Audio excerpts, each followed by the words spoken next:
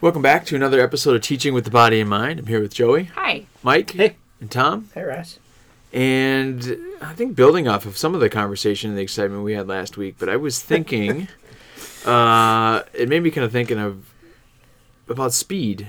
And I think I see this kind of conversation happening in a lot of different directions potentially, but initially velocity, rate of movement, I think is something that we often comment on with children, remind them of, or try to correct them. That they move too fast, usually. Or not fast enough sometimes. And I think there's this interesting duality where there's kind of this hurry, hurry, hurry, slow down.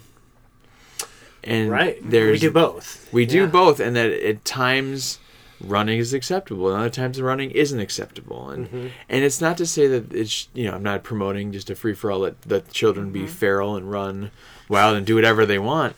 But I think it's interesting to, if we really looked at, like, when are we asking children to speed up? And when are we asking children to slow down versus when do they want to speed up? When do they want to slow down? And when do we reflect on why we want those things? And that's the bigger thing is, like, are we even reflecting on when we're asking those different scenarios from children?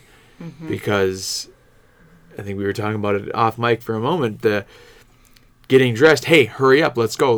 Get your jacket. Why aren't your snow pants on? Where are your boots? Why do you have his mittens? Yes, take your hat doesn't go on that. Jokingly saying well, hey, I don't know why it's taking so long. I got my coat on. Just thinking like grown-up expectations versus that we have that, and then we start going on the hike or we're going outside. Hey, slow down! No, wait for me. You need to be behind me. I'm going to walk at just a slow speed because I got to hang with the end of the line crew. Or because I'm a grown-up. And I can't run all the time anymore. So I've looked at that because I think children want to go fast. But there are also times they want to be slow and reflective and kind of... Well, and I also think that within this topic maybe is when you're at the sort of, I'll say, wide margins of the range of speed. So when you've got a child who...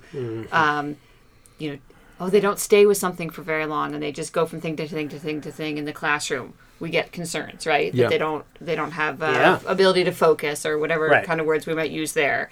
Similarly, when we've all finished snack and they're still taking off their boot, now they're sort of 20 minutes slower than everybody else or whatever it might be. So when you get to the wide ranges, we do get concerned and have to try to figure out if that. Whether those concerns are sort of like valid or reflecting possibly a developmental challenge for that kid. So I think that's in there too. But I also, what this makes me think of a book that I read whose title I don't remember, nor do I remember the author, of course. But I thought it was fascinating that they have done studies about how people intuit intelligence and like ability to have a conscious mind. Right. And in the animal world, we look at a bumblebee or a honeybee, and it just looks like it's going from place to place to place with no plan, and we don't think that that's a very intelligent animal because it's just bouncing around from flower to flower to flower, or even it's not following a pattern we would do. Even a faster thing like a housefly, just zip, zip, zip, zip, and we just look at it. Well, that thing can't be intelligent because it's going way faster than my pace. I would need to stop and recognize the flower, blah blah blah, or then something super slow. Maybe like a turtle or something even slower, like a sloth. Well, that thing can't be very smart because look how slow it goes. Like why can't it figure out where it wants to put its arm or whatever the thing? And then our assessment of intelligence and like another person's mind is also wrapped up in speed, and we want things to match our own speed. So the kid who races from thing to thing to thing faster than we do, we think there's something wrong with them, and there could be. Yeah. But I think that's fascinating that we assess intelligence based on speed. Or the kid who is going to take forever, even just like the kid who wants to watch other people do something, and they'll do it for like a month where they're just watching these other kids build with blocks, and it's like, oh no, they're not doing anything. They're not engaging. Right. And we worry about them. And we worry about them. And it's one of those, and I don't think there's anything wrong with worrying in the sense of, paying attention. I want to pay attention to this. I want to figure this out. Yeah. But there's one classroom, I always get the teachers, I'm really worried about this kid. They blah, blah, blah, and I'll go in and I'll just video, and then I'll video a month later. It's like, oh, what do you see? What's the difference? And they're, it's always like, oh yeah, this is happening. But it's not the child who like, oh, 3 days later they are like doing this whole new thing. It's more like this gradual thing, and sometimes it takes time. Or the kid who was buzzing around, I observed them, and it was just that thing of like they had a storyline for the whole thing. Right. Talking to themselves. Luckily, they did the self-talk out loud. It's like, oh, she was pretending those were eggs, and she put the eggs over in the cave, and she went, and it was because I could follow one person. Right. You know, like the teachers could not have done it, but it was really interesting because they were like, oh, we're worried. She's, not sticking with one activity. And it's like, actually, that was 40 minutes for a 2.5-year-old. That was like one big way activity. more. Yeah, that's fascinating. But it looked like it looked random. She did 5 different things. And sometimes it is. Sometimes we can't distinguish. Sometimes kids just get distracted. Yeah. Right. So, for instance, just yesterday, my grandchild, the grandchildren were over, and one of them was 7 years old, and so she just had her coat on, and the younger one, the 4-year-old, hadn't zipped up her coat, and she said, Grandpa distracted me, and so I just forgot to do it. It wasn't like it was intentional. She was just paying attention to something else. Right. And we're expecting her to get her coat on, whereas the other one can actually attend to a couple different things and zip her coat up at the same time. Right. And grown-ups do it that what was Grandpa doing? Less, so it's easier to... Grandpa was distracting. Yeah, I'm sure you were. I mean, that's a word she's learned I couldn't just believe from it. your 4-year-old. behavior. Distracting. Yeah, well, I was. Yeah, you were right. So but how do you kids do see it all this the time. play out? But I was wondering, I thought you were going to go to speed from a different angle, meaning we want kids to learn things faster. What? Oh, well, there's that too. I don't want to change the conversation. Let's take it where it needs to go. This is where the river's taking us. Get to mastery. Yeah. That goes back to last week, right? Let's start with utilization rather than go through our physical inquiry. Yeah. Why can't you do this quicker? Come on. Right. Hold the scissors this way. Earlier and quicker. Yep. Quicker and earlier. Yeah. Whichever way. The kind of the push down model that we keep seeing, the way that the expectations of different learning and different skill development is happening. I think there's that misconception that if you learn it earlier, you're going to be better off down the road when we know that it's actually pushing something that children aren't developmentally ready for. But I think there is this idea of less practice, just why aren't you getting it? Why don't you understand I feel it? like now the whole idea of like coding, the preschoolers, and here's activities to do to help with coding is one of those. Of like computer coding? Yeah. And so there's all these ideas of like these toys where, if you put the caterpillar this way, it'll do this. If you switch them, it'll do things. Yeah. And it's just that thing of like trains. Anything you do at a preschool level, because you're in that exploratory and physical inquiry level, everything, the sequence of things is going to matter. Oh, if you glue the thing before you cut it out, it is a different effect than if you cut the shape out first and glue it. Or, you know what I mean? Like just anything a kid might do. Right.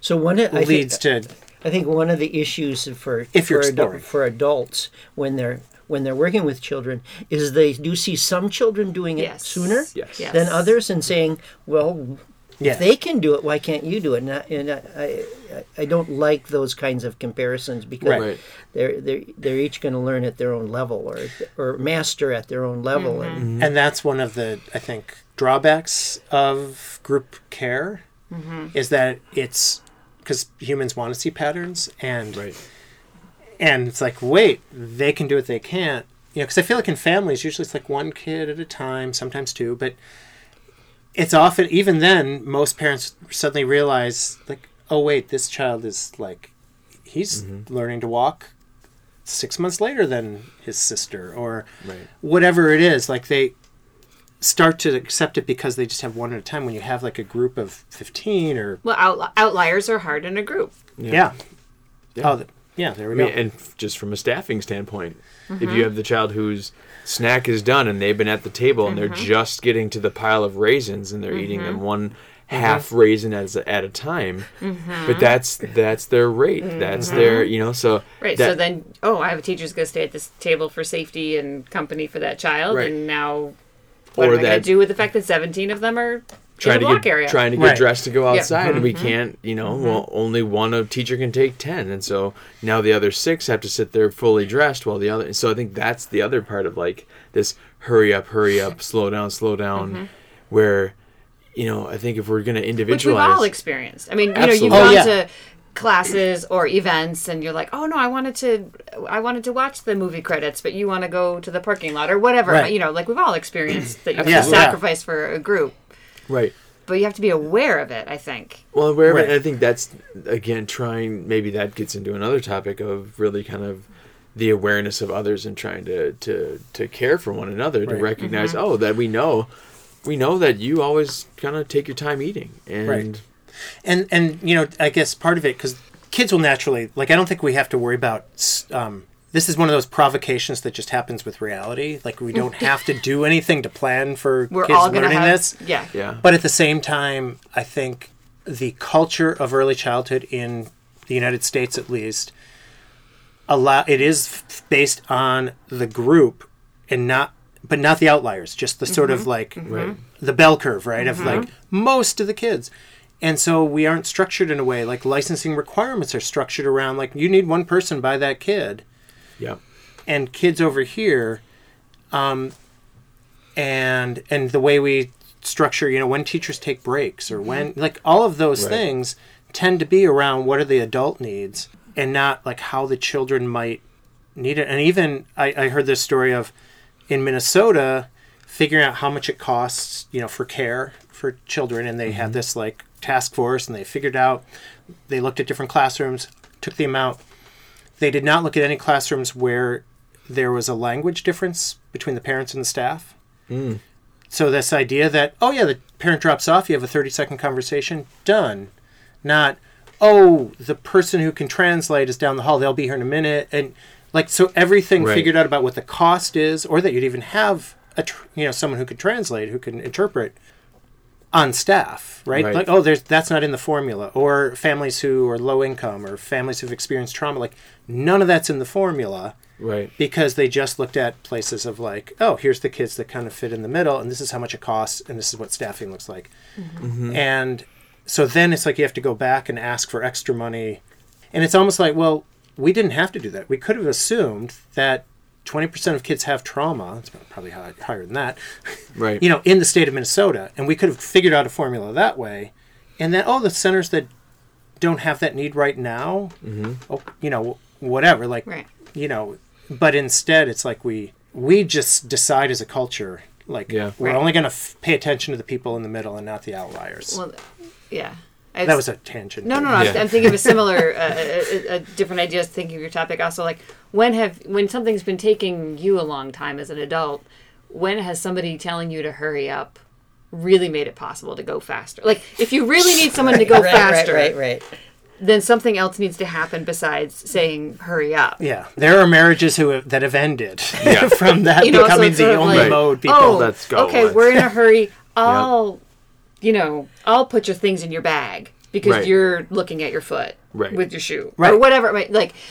So just also being aware of what we're how useless it is. I mean, telling someone to stop and wait, that is a first step in helping someone slow down. I think that's a little less useless maybe, but just saying hurry up does not. Right. Usually, we're all waiting. Does not that's usually getting lead into to the shaming realm. I'm so glad that Tom and Mike are ready, but geez, if anybody else could get it ready, that sure, and then they'll say, it's not shaming because I didn't say Joey's name.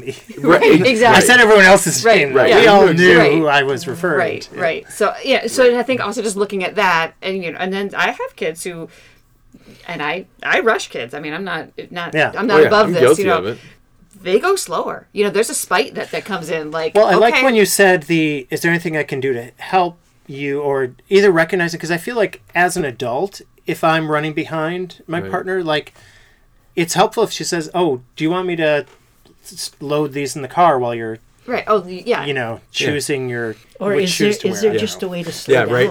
Is there just a way to slow down we can just slow Or they just want... And that was, we were talking about Mr. Rogers, and how some of us kind of felt like the rate, the speed or lack of speed of his presentation was kind of hard to sit through. Yeah. But man, if you are always that family or the child who's on the go and has to hurry up and has to do things, it was probably pretty cathartic to just listen to someone talk slow it down so thoughtfully and carefully, and just to go, because I think I don't want you to lose your thread, Tom, but I was also thinking in comparison, the video that we've referenced before and the things we've shown before, the Fight the Ball video, where these two children are battling over this ball for several minutes.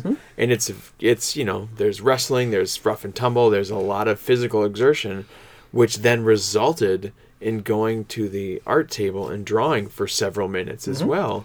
And that children have those states of wanting to be fast, active, moving, which then are also followed by needing to calm down, decompress. And if you don't allow them to get to that upper level of arousal, they're not going to fully go down. Exactly. And so I think that's trying to recognize that there's a need for speed.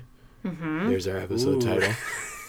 But there's also a need to be able to reflect or recover or relax or whatever we want to have it follow up with, because we need, we all operate in both. That I think if anyone, again, being built for movement, if humans, typically developing able-bodied humans, are not moving at least, throughout the day, it starts, you start to ache, or you start to feel like lethargic, or other mental health kind of things come up. We know that there's a need to move and be active.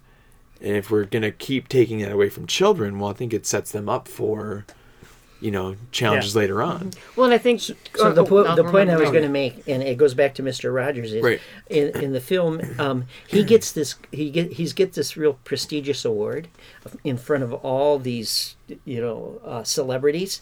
And what he does is he just asks people to think for 1 minute in silence to the people who have affected you or helped you along in your life, and he actually times it. And where in what movie have you ever been in where there's actually been total silence for a minute, which is a long time for a movie. Right, and I mean that was slowing down. We're gonna try an hour of dead air right now. Or 1 minute of. We're timing this. But then, seeing the actual clip from the award show and watching the audience, tears just streaming down some of the most famous people's faces, because I think that's the ideas of this hurry up mentality, is that we don't take time to smell the roses. We don't take time to really reflect on what's meaningful and important, or just to be aware that other things had to happen for you to be in the places where you were. And I think that's why that is so powerful and impactful. As someone who does rush children, now let's hear from the other side. This isn't even what I was going to say. But when you get, I'll say, the chance to go back, because sometimes too you don't there's almost a jealousy, right? Like, oh, that kid's just walking at the slowest pace they could ever want to do, because they're doing everything, and I'm up here making sure that all this is going okay, or whatever it might be. Do a lot of walking, which is why that is what. But when you can go and actually be with the child who is maybe going at the slower pace, right, it's a gift. Right. They're like, did you see that there's a rainbow trapped in this little piece of ice? Right. Or whatever it might be. Yeah. And you're like, well, that's amazing. No, I walked right by it. Yeah. Because, and so I think to recognize, if you're a rusher, to recognize the beauty and the gift of the kids who are going slower. If you can find a way that you can, just let go of the fast stuff and try to be at their pace. And one thing I think is important is that those kids, the ones finding the little rainbow thing, are going to encounter a lot of people who are going to rush them. And so there was a kid I taught, she's 25 now, and she was that kid, and I definitely do rush kids at times, but I'm pretty good about going back to the slow kids, whatever, the dreamers, I'll say it that way. But I ran into her parents, and they, oh yeah, she's 25 now. And then like when they were leaving us, she's like, oh, I can't wait to tell her that, we saw you. And I was thinking, I haven't seen her in 20 years. Like, well, I don't think she'll really remember me. Right.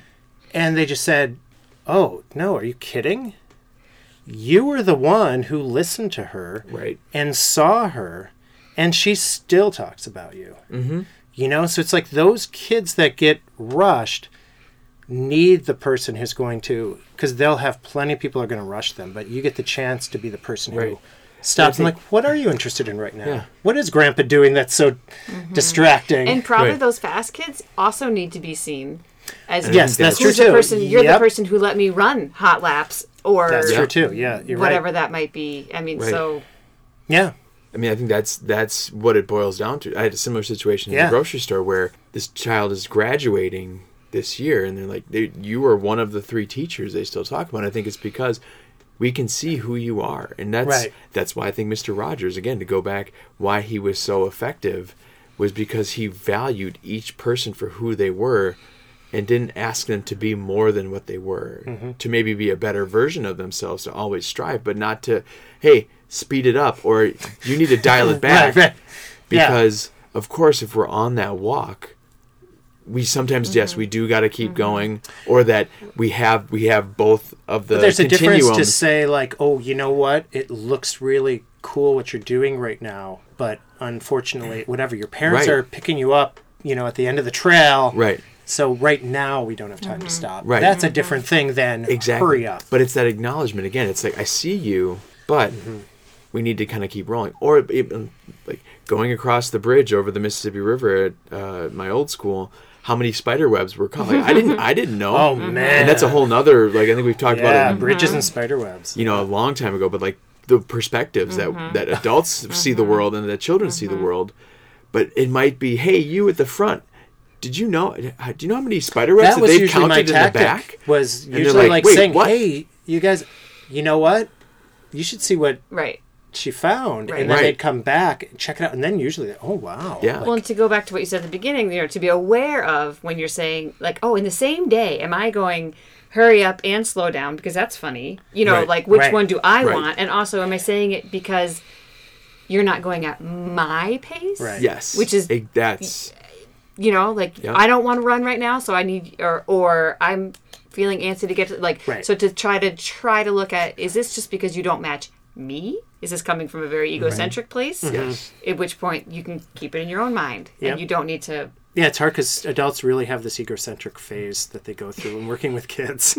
I think it's 18 to death. I think that's there's I just hate that we say that kids are egocentric, and it's just like, oh my God, like how much stuff have I done, and like, oh, that was because I wanted to do it. Exactly. And I was totally ignoring the classroom needs. Right. I was super hot in my coat, and I really needed them to get out the door. Yeah. Right. Yep. Yeah, I always put my coat on last. Like, that was one of the changes. Like, if I know I can just put it on as I'm opening the door. Exactly. Like, why am I putting it on and then being like, come on, hurry up. But I think... Again, I even tell kids, don't put your hat on. The kids will get done quick. Yeah. It's like, leave your mittens and hats off. And then when the rest of us are ready, put those on. Exactly. Like, why have them... So if there's any takeaway from this, dear listeners, reflect on why you do what you do. It's I think, is it your problem? Is it your concern? Is it that, I think, but what are we really telling children? Are we really seeing children? Yeah, I think we've covered a lot of different things. Not really so much about velocity, but other kinds of speed, which are, I think, important to talk about. So, thanks, Russ. Thanks, everybody. Thank you for listening to Teaching with the Body and Bond. We'll be back again next week with another episode. Music is by Big Wheel Popcorn.